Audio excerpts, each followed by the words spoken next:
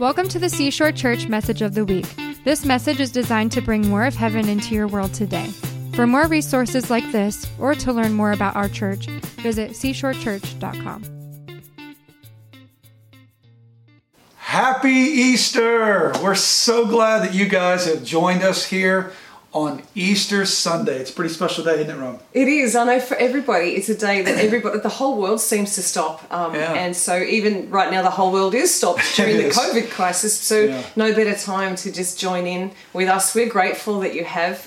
Just wanting to remind you, this is our home. And so there's kids over here and a couple of dogs on the couch. So background noise, we're sorry, but it is what it is. Sorry, not sorry. This might look like your public library, but it's not. All these books here are Ronnie's books, and it's not even scratching the surface of the books in our house. I've read a few of them. I think you've probably read most of them. So I know everybody keeps asking, what is this backdrop? Where are you guys? Yeah. Welcome to my home. It's pretty much books and dogs. That's what we have. There's only 3 dogs. Only 3, and they're very small. Make a lot of noise. But they're very loud. Make noise like there's a lot more of them. Yes. So you might hear a few dog nails across our wooden floor during the course of the message. But we just wanted to invite you into our lives, in our living room. I know your life probably looks very similar to ours. And so we wanted to make sure that today you not just were welcomed into our living room, but we wanted to share with you the message that Easter is all about. You know, I know this is a time of Easter baskets and it used to be family dinners. I don't know if it still is for people anymore. And all those things are fun. They're great. I love family holidays when the family gets together. But really the importance of today is that Jesus raised from the dead. Yeah. We had Good Friday 2 days ago. And we actually, as a church, we kind of had Zoom communion meetings, which was pretty cool. We got to see our church and all the people in it, and many others joined in as well, to remember that the cross was the place where we got victory over sin. But today, Easter Sunday, is where we remember that Jesus raised from the dead, that we can also have victory over death. Amen. And a victory over the grave, isn't it? Amen. And just in a moment, we're just going to share with you a song, and it's a song written for some people in our church. It's a very beautiful song on the safety of the Father. And Psalm 91 specifically talks about the safety of the Father and His loving care and concern over our lives. And Psalm 91 it talks about when we just draw up under His wings, close to His heart, in that place of comfort and protection that everybody is free to receive, by the way. And so it talks about, even right now specifically for COVID, it talks about He protects us from the plague and from disease that flies by day or flies by night. And so it's a beautiful song. Yeah. And so, can I encourage you as we play this song, and it's called Safe, like Romy mentioned. It'd be great to just have this song minister to you, but I'd encourage you to worship along with it. You may not know the words. I know it's a brand new song and you don't have a lyric sheet in front of you or a screen that has the lyrics to it, but worship is more the expression of your heart. And so we encourage you to worship along with this song. The chorus is pretty easy to catch, the safe soul be still, and let this song not just minister to you, but why don't you use it today to bless God with your voice. The Bible says make a joyful noise to the Lord. So you don't have to be on key. Nobody else can hear you except maybe your kids and family or the dogs that are with you. So come on, lift your voice. Let's worship together as we enjoy this song.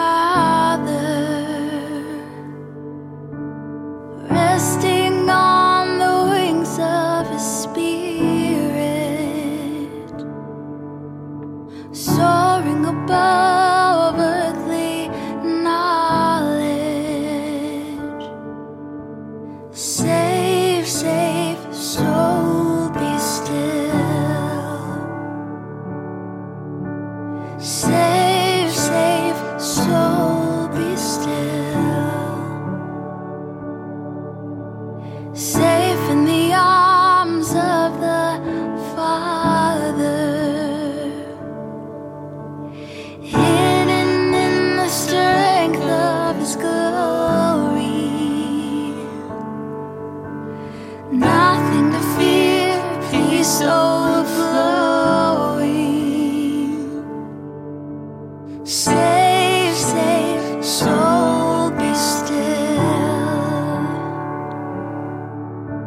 Safe, safe, soul be still. Yes. Safe, safe, soul be still. Safe, safe, soul be still.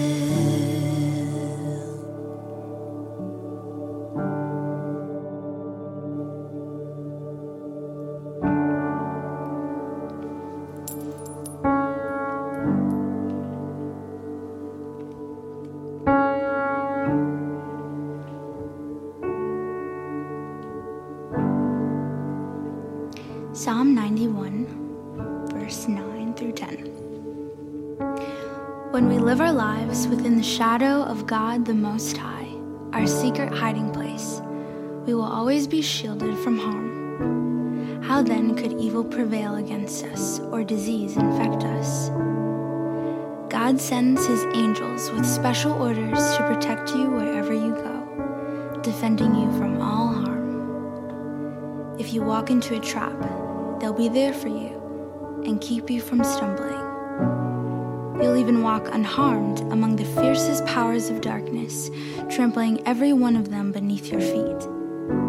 For here is what the Lord has spoken to me. Because you have delighted in me as your great lover, I will greatly protect you. I will set you in a high place, safe and secure before my face. I will answer your cry for help every time you pray, and you will find and feel my presence. Even in your time of pressure and trouble, I will be your glorious hero and give you a feast. You will be satisfied with a full life and with all that I do for you will enjoy the fullness of my salvation.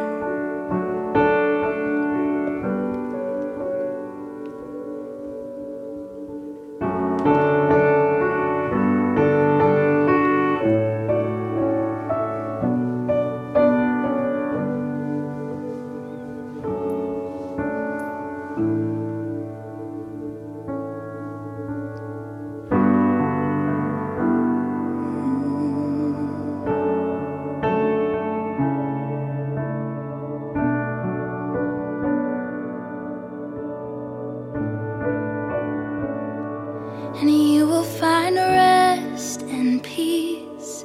You will be filled with life as we live within the shadow of God the Most High. You will find rest and peace. You will be filled with life as we live within the shadow of God the Most High. You will find rest and peace. You will be filled with life as we live within the shadow of God the Most High. You will find rest and peace. You will be filled with life as we live within the shadow of God the Most High.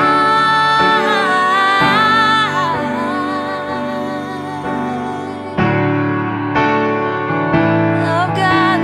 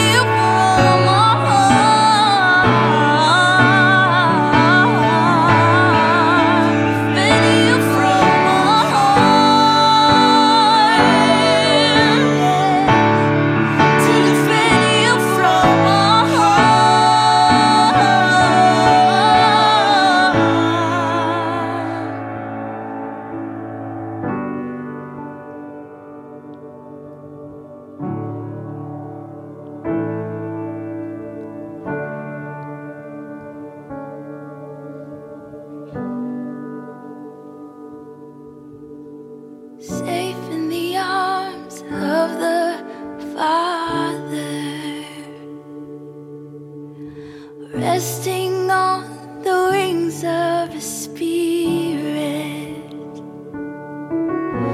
soaring above earthly knowledge. Safe, safe, soul, be still. Safe, safe, soul, be still.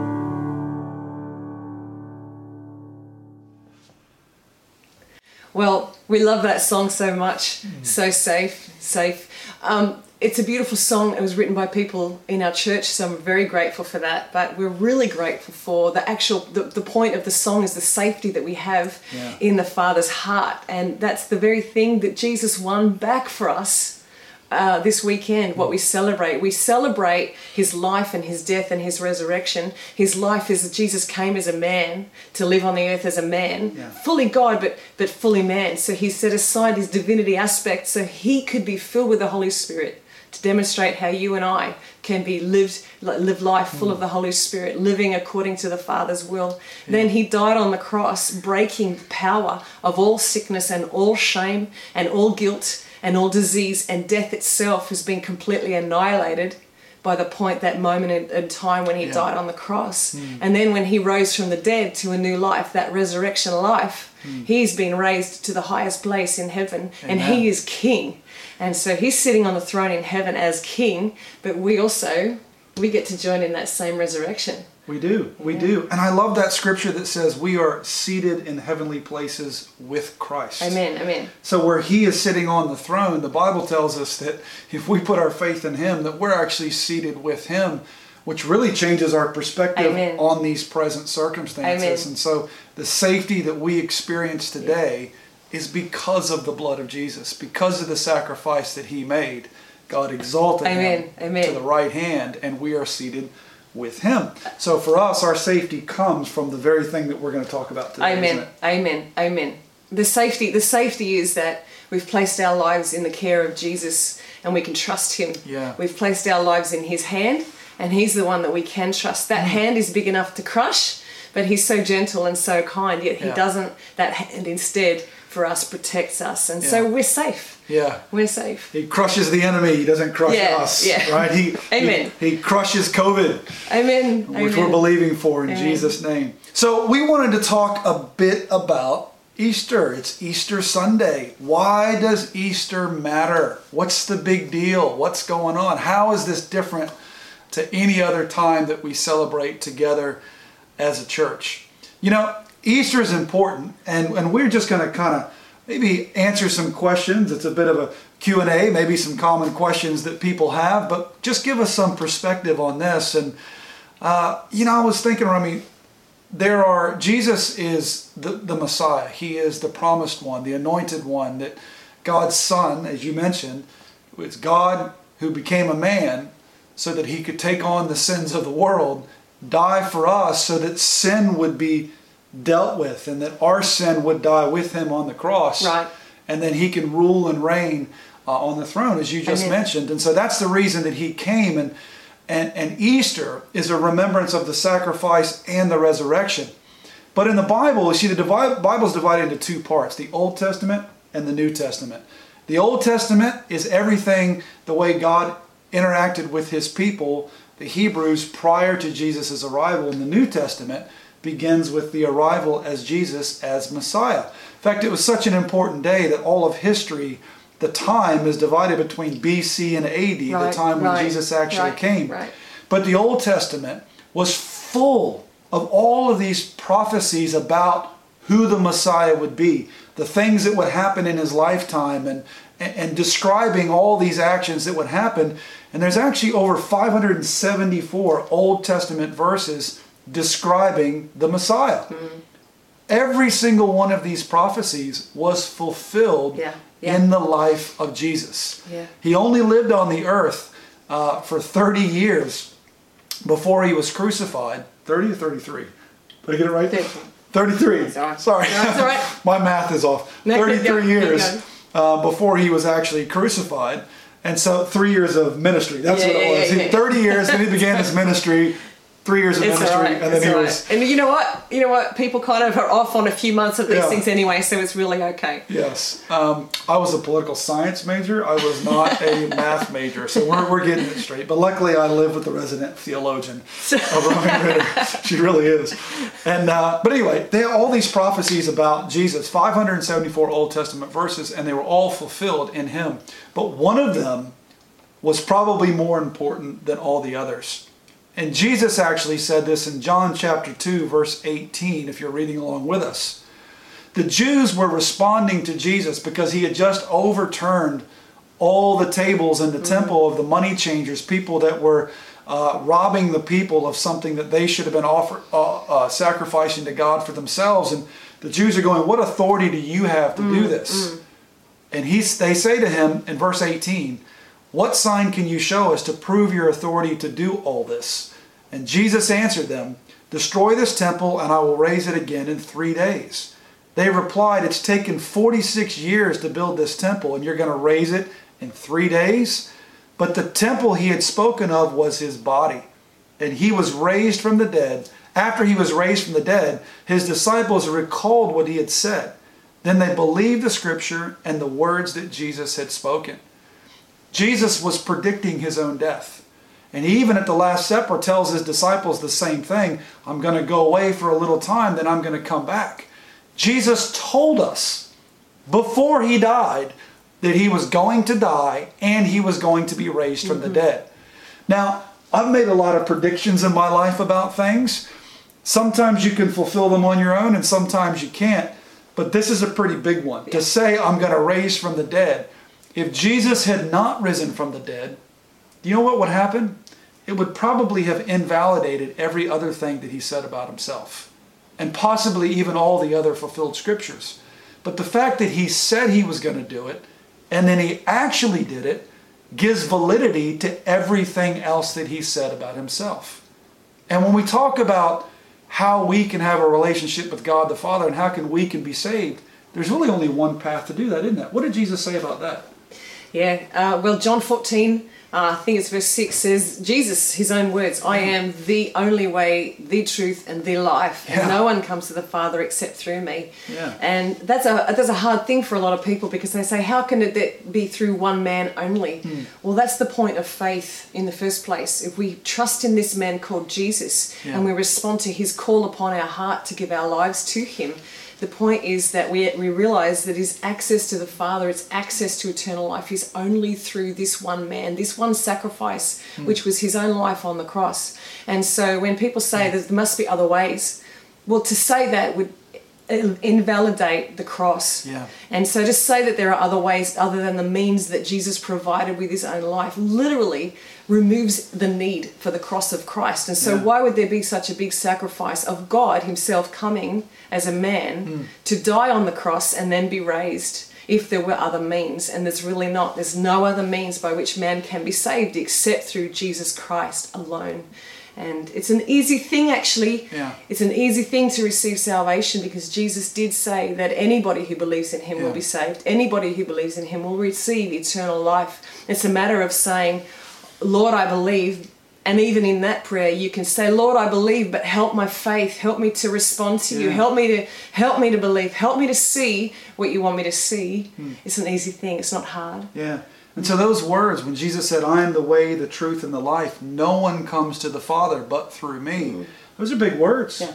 Yeah. Sometimes words can be pretty empty, pretty shallow, because actions speak louder than words. True. That's true. And so if Jesus had just said that, and we only put our faith in him because it sounded good, or because he was a great speaker or a great communicator, then there's a possibility that we could get it wrong by putting our faith in somebody who just claimed to be something.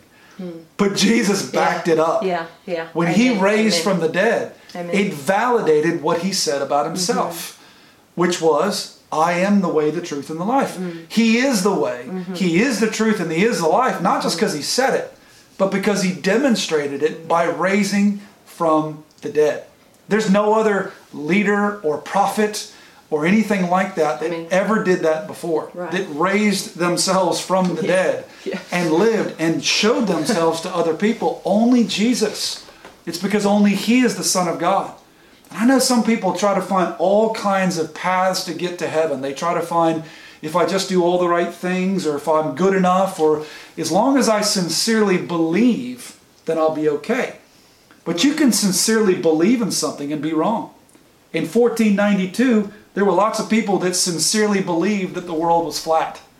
Then Columbus sails to America, discovers that the world is round, or it might have happened sometime even before Columbus, but all of a sudden the prevailing thought of the day was proved to be false. Because actions speak louder than words. Just because I believe something to be true doesn't mean it's true.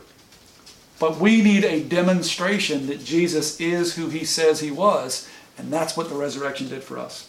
Amen. So just to reiterate here what Clayton has just said, it's not about being good.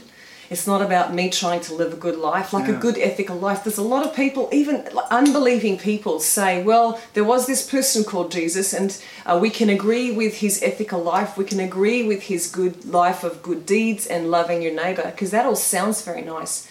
But that is not what gets a person into heaven. Our good deeds do not get us into heaven. And there's been many religions that have risen and fallen based upon doing good and our own works. Sure. And the fact is that our own works are like filthy, dirty rags before the Father. None of them are good. Nothing I can do can save me. Nothing I can do can bring me access into heaven. Nothing but the very blood of Jesus that was shed upon the cross, and his body that was killed. He was killed for me. And so if I'm looking at the cross and I can see that his blood was shed and his blood shed, his life killed, and then he raised from the dead, why then do I try and think through my own good deeds or some kind of good merits or some kind of good things that I can do? Why am I trying to add that to the cross? Why would I try and add a good life to what Jesus has already done? Is that I can't. There's no need. No, there's no need at all, because the two cancel each other out. It's either by good deeds or it's by the cross. It's not both. So it's pure faith and receiving by faith that Jesus Christ has won for you the victory over sin and sickness and disease, and he's won for you a new spiritual life. You come alive in him, and now you are seated with him in heavenly places, and now you also are the receiver of eternal life in him. That's beautiful. So, how do we know he raised from the dead? I mean, that's a pretty big thing, right? In order for somebody to have done that, you'd want some kind of proof of it, right? Do you know there's more evidence that Jesus raised from the dead than most other historical moments that we think we know about around the same time period?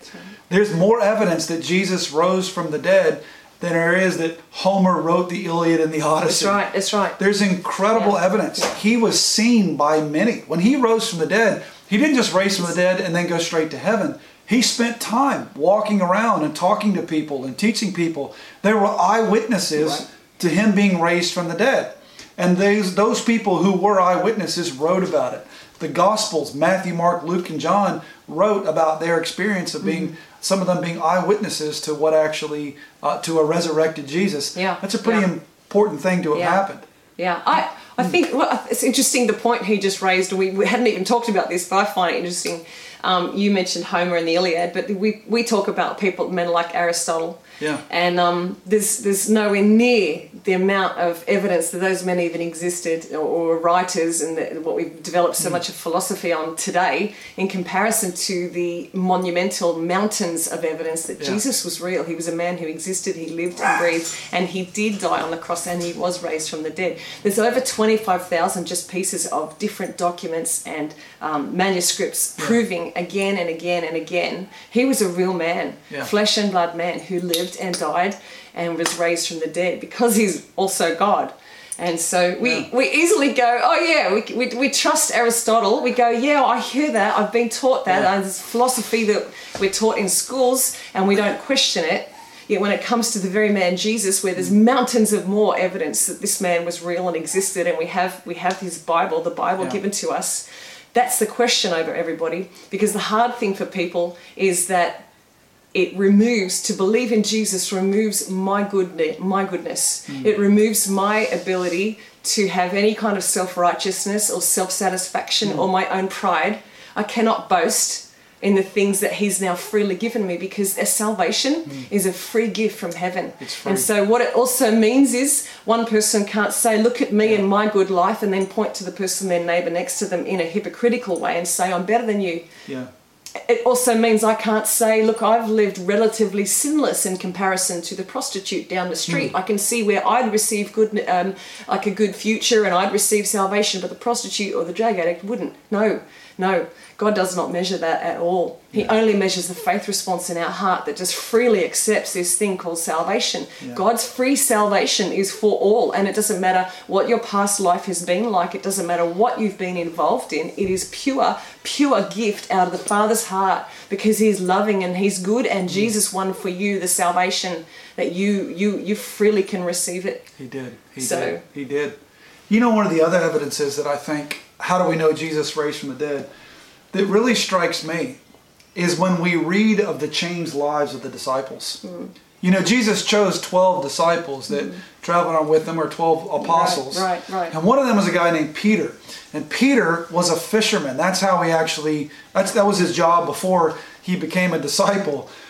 And Peter's whole life, when Jesus was walking around the earth during those 3 years of his ministry, was riddled with these highs and lows. Like, he would have these great moments of faith, and then he would just crash and burn and have these great moments. He was not an even-keeled guy. He was either high or he was low. And raging angry. You know. I can sympathize with Peter. That's right. But he never really got it. Like, he had these great moments, but it never really sunk in. He was always playing catch-up to Jesus, of trying to understand what this whole thing was all about.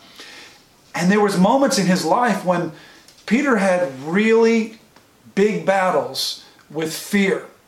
And even when Jesus was arrested, before that he said, I'll die for you, Jesus. And Jesus predicted his denial. He said, you're going to deny me 3 times before the rooster crows.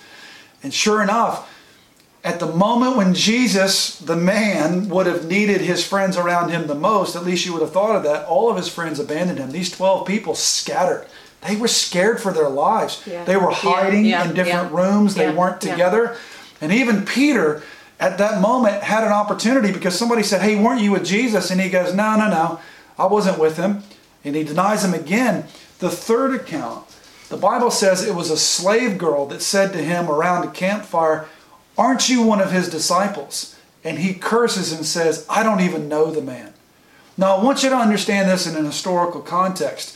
A slave girl would have been considered the most powerless person of the day, because women did not have the same equality that they have today in our country. And I know we still got a long way to go, but certainly we're back doing then, great in this country, though. I'm going to just speak to that, because this country is amazing for women in this country. Yeah, it is. Amen. It is, and getting better.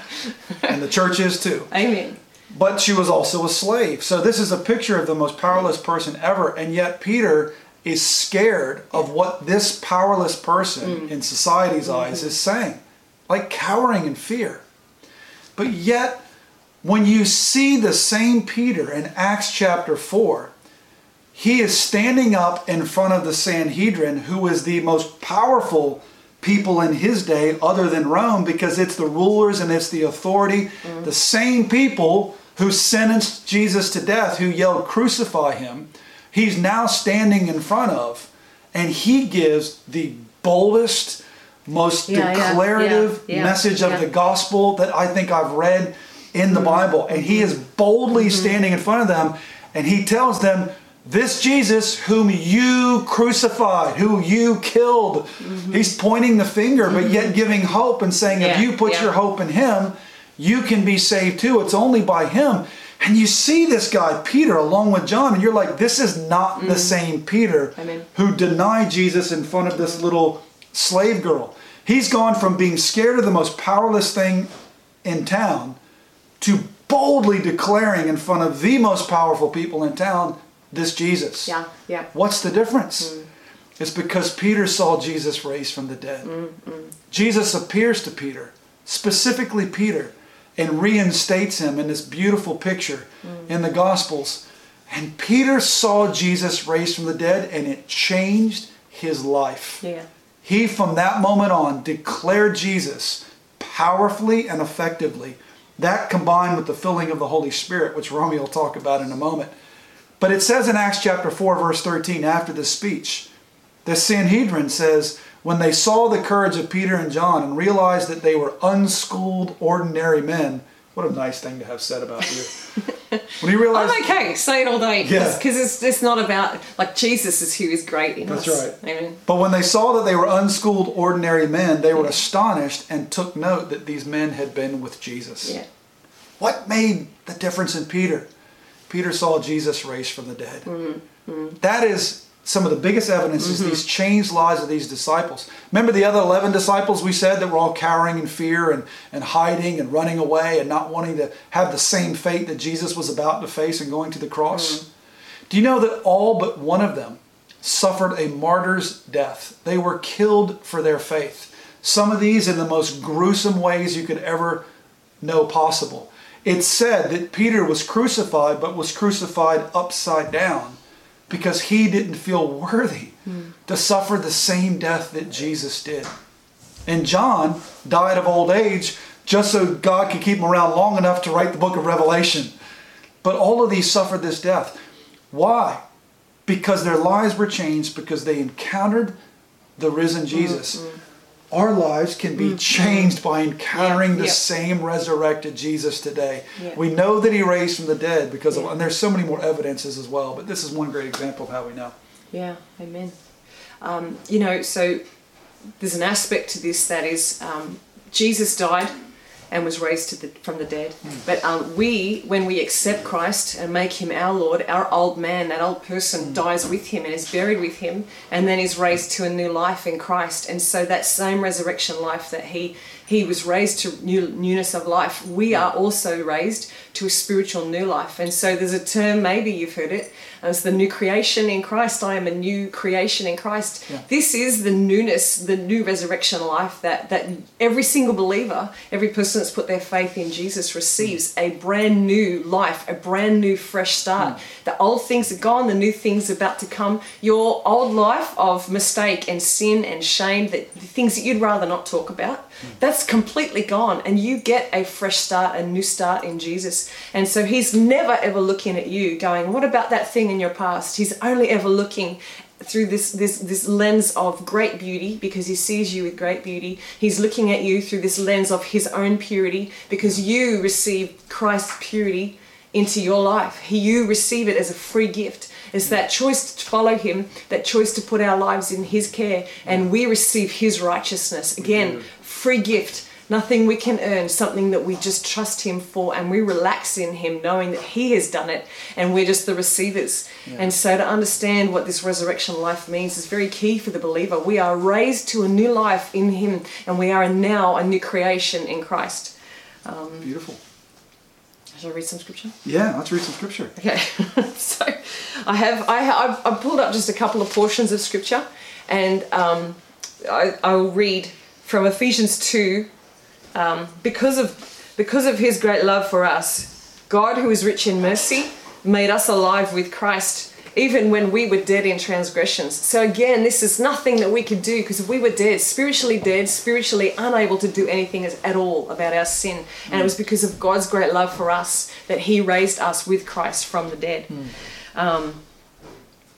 Verse 6, and God raised us up with Christ and seated us with him in the heavenly realms with Jesus Christ. So here's the thing. I'm sitting in my lounge room. I get that, right? But there's also that spiritual aspect that we also are seated now from a place in heaven with Jesus. And so we, as a new believer, as a new creation, someone who's experienced this resurrection life on the inside, my life is radically changed. And now I live from a place of from heaven to earth. I live from a place of viewing with a new perspective. I don't have an earthly perspective. I don't have my own shame, guilt perspective anymore. I've got to raise my eyes to that of Jesus and understand the view that he wants me to have of my life, and all of the things around me are his view. And so he's looking from heaven. My life must be raised to that same place. My perspective must also be raised from that place. It changes the way you live and breathe and move upon this earth. And so everything the Bible says, actually everything that we have,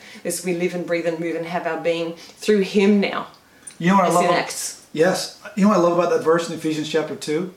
it says that we are seated with him. Yeah, current. And God raised us up with Christ and seated us. Amen. It's not will be seated. Right. They're not talking about when you get to heaven, you'll be seated with Christ. No, we're seated with him now. It's a very, and I do understand a lot of people are not taught this. A lot of people are taught that they're saved, but it's like the smell of hell still on them getting into heaven. Yeah. And that's really a very wrong way of looking at salvation, because the salvation that Jesus won for us and the resurrection life that we've been brought into, the same resurrection.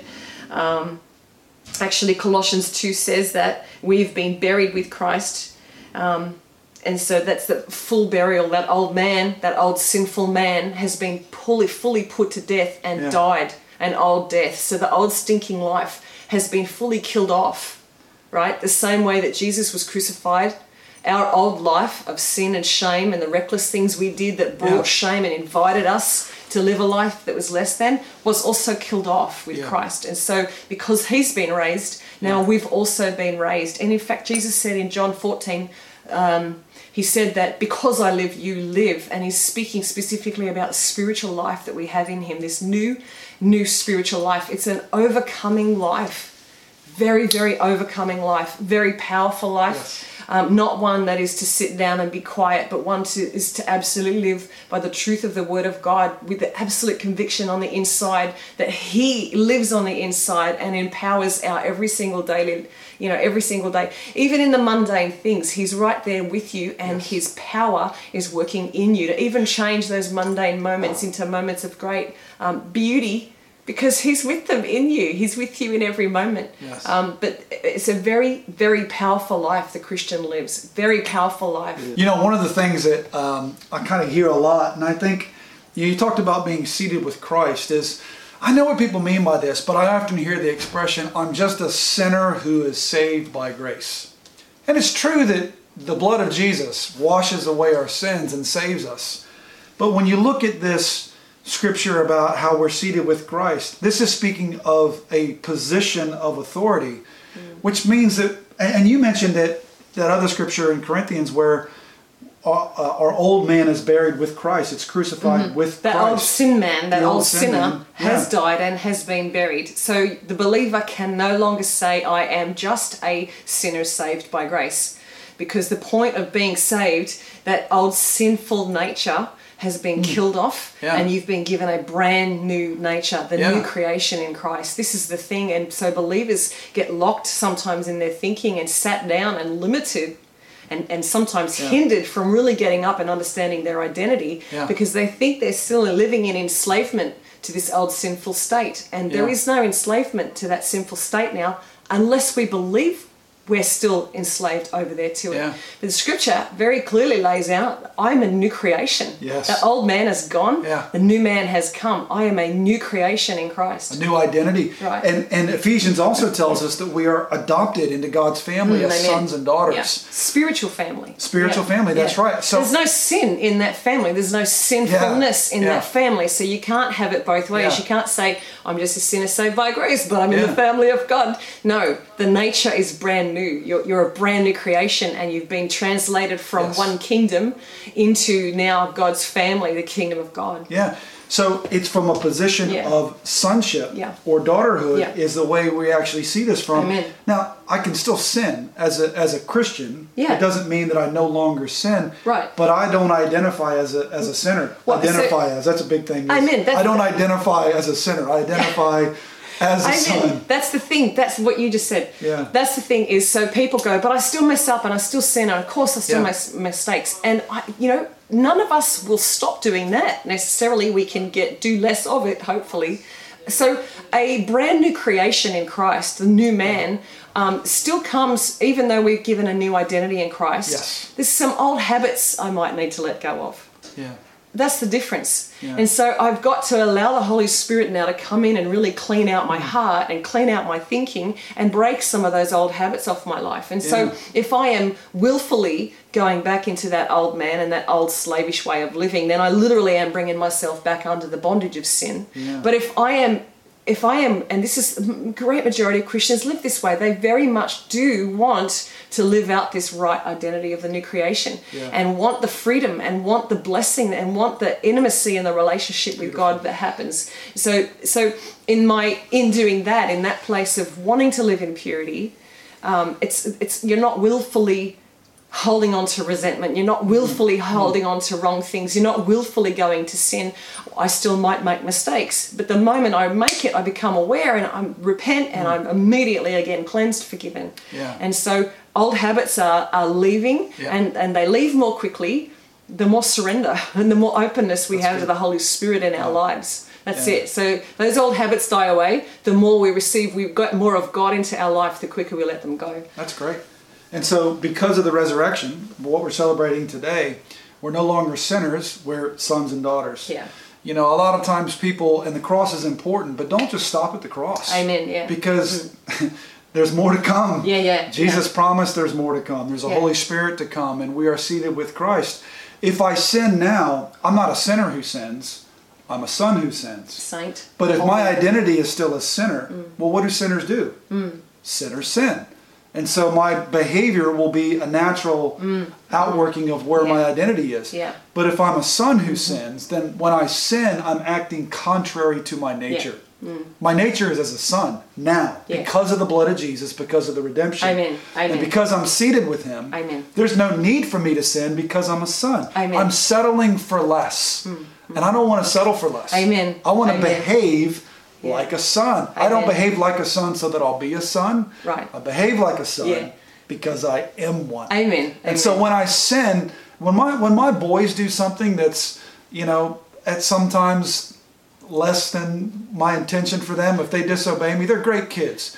But if they disobey me, I don't tell them, you're disobedient. I tell them, hey, you're a son who doesn't need to do this. This disobedience is contrary to your nature. And it makes a big difference, doesn't it? It does. And so that's an example of, as parents, calling our children into their right identity. And that's what the Spirit of God does on the inside of the believer. If you start to really listen to the Holy Spirit in you and really ask Him to come and make yourself known in a bigger way, He will. And in your life, the Holy Spirit will lead you into greater revelation of who Jesus is, greater truth. And He will, like He's mentioning about our sons and Him as a father, calling our own kids into right identity. The Holy Spirit in us keeps calling us and keeps those corrections happening in us to call us into that right place of identity. Beautiful. So we can trust Him. We have a good Father. We have a good God. Father, Son, and Holy Spirit. They're good. He is. He's a good Father. That's a song. Sorry. I'm not going to bust that into song. So the last question that we had here is, what impact does the resurrection have on me? So we've shared with you why Easter is important. We shared with you how we know that Jesus raised from the dead. We've shared with you what it means to be part of God's family. But what direct impact does the resurrection have on me? And I think Romy's done a great job of sharing that we have hope beyond the grave. Oh, I love this. That when we die, it's not just that's it. It doesn't mean that our existence is over. It just means that our life here on earth is over. But there is an eternity. And if we believe in Jesus, then our eternity is with Him in heaven. And there is hope. There is life beyond the grave. But it's not just about looking to heaven, is it? Because it says in Romans chapter 8, verse 10, but if Christ is in you, then even though your body is subject to death because of sin, the Spirit gives life because of righteousness. And if the Spirit of Him who raised Jesus from the dead is living in you, He who raised Jesus Christ from the dead will also give life to your mortal bodies because of His Spirit who lives in you. We have in us the same Spirit that raised Jesus from the dead. When Jesus ascended into heaven, He promised, I will send a helper. And He can't come unless I go. So when He raised from the dead and ascended into heaven, He sent the Holy Spirit. That Holy Spirit, if we ask Him, and if we've surrendered our heart to Jesus, will come and take residence in our heart. And the same power that raised Jesus from the dead can live in us. Amen. It's no small thing but I think people do to make that small and do minimize it. If you just sit and meditate on that a little bit, it's the same power that was exerted at the moment where Jesus was raised up from the dead out of the grave back to life. Like it can really mess with your thinking, but in the best way. And so I really do encourage you, like, think, what does it mean for Jesus to have been raised from back to life from the dead? What does that mean for me? Because if the Bible, by the way, there's another, it also says it in Ephesians, the same thing. This is Ephesians 1 is same power that raised Christ from the dead lives in me. The same power. And so it's the Holy Spirit that is alive and at work in you and is alive and at work in me and all around about us. That is the most powerful person on the planet. And I say person because the Holy Spirit is a person to be known. He feels like you and I feel. He experiences joy and grief like you and I feel. And he's a very relatable person and wants you to know him. And it's a simple, I wasn't thinking to say this, but I do want to help people understand the same way you would just talk to any person in your world and have any conversation with anybody. You can talk to God the same way. I mean, put honor into it, like it's God you're talking to. So realize... Don't cuss at God, that's what you're saying. But even if you do, because that's your lifestyle, it really doesn't matter. Like he's the one who takes care of all of that. It's not like harsh Christian coming behind you going, stop that. No, Holy Spirit, he is God and he's pure, but he's God and he just wants to have relationship with us. And so that ability for us to just go, help me on this journey.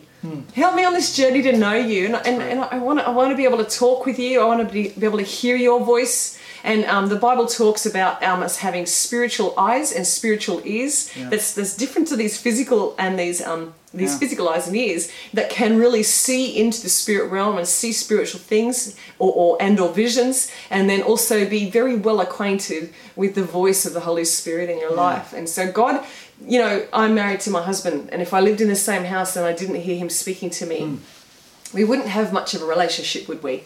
And the whole point of God with us, the Holy Spirit with us now, is that he wants to have this beautiful relationship where you can hear his voice and you can interact, and this daily conversation. What if I did all the cooking and cleaning but still didn't talk?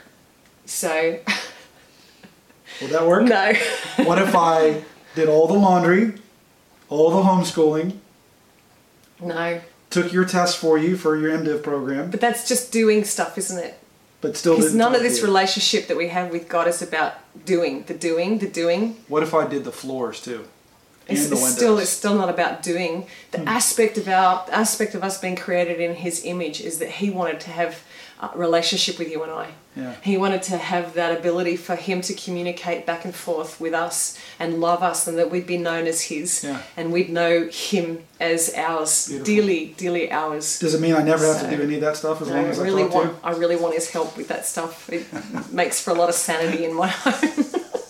But see, the funny thing is, I do those things because we're in a relationship, and it's both. It's the communion with each other, but the things that I want to do for her are because of our communion and our relationship. So doing for God is not what builds the relationship. No, never, can't. No. Never. But we do the things out of that relationship. Truth is, Jesus brings dead things to life. Amen. That's what he does. He brings dead things to life. He raised a guy from the dead. His name was Lazarus. And he even raised himself from the dead through the power of the Holy Spirit.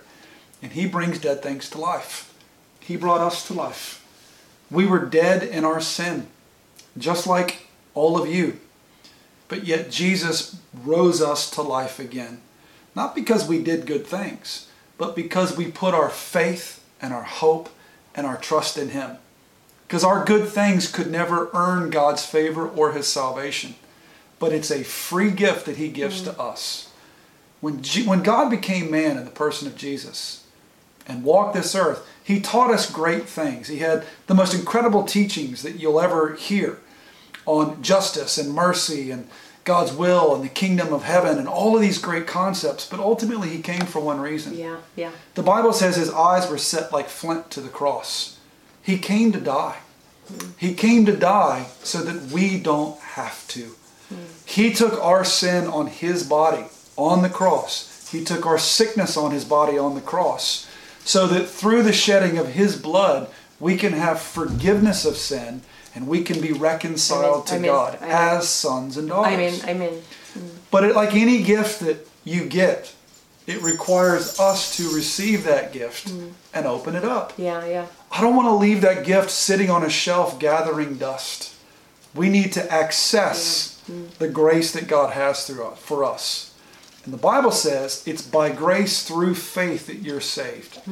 The way that we open up the gift of eternal life that God gave us is through faith. It's by believing that he is the Son of God.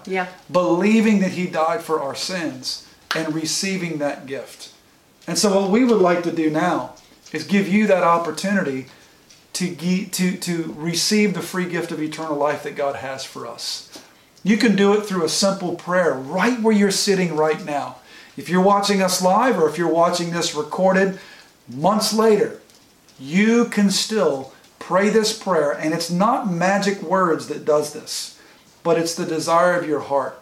And so we're going to lead you in a prayer, and you can repeat the words after me, but don't just repeat my words, because it's the condition of your heart that God's most interested in. But make it your prayer today. Why don't you pray with me? If this is a desire of your heart to give your heart to Jesus and become part of his family, then why don't you repeat these words after me? Say, "Dear Jesus, I need you.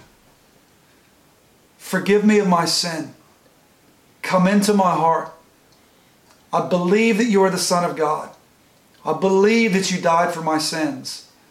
And I want your life flowing through me. Send your Holy Spirit into my heart so that the same power that raised you from the dead can live in me. I thank you that I am now part of your family. In Jesus' name, amen. Amen. If you prayed that prayer today, we'd love to know about it and to kind of help you in this decision. You can reach out to us on social media via private message, Instagram or Facebook. Or if you'd like to send us an email, you can send it to info@seashorechurch.com. But we would love to hear from you. Thank you for joining us today. For more resources like this, or to find information about our weekly services, visit seashorechurch.com.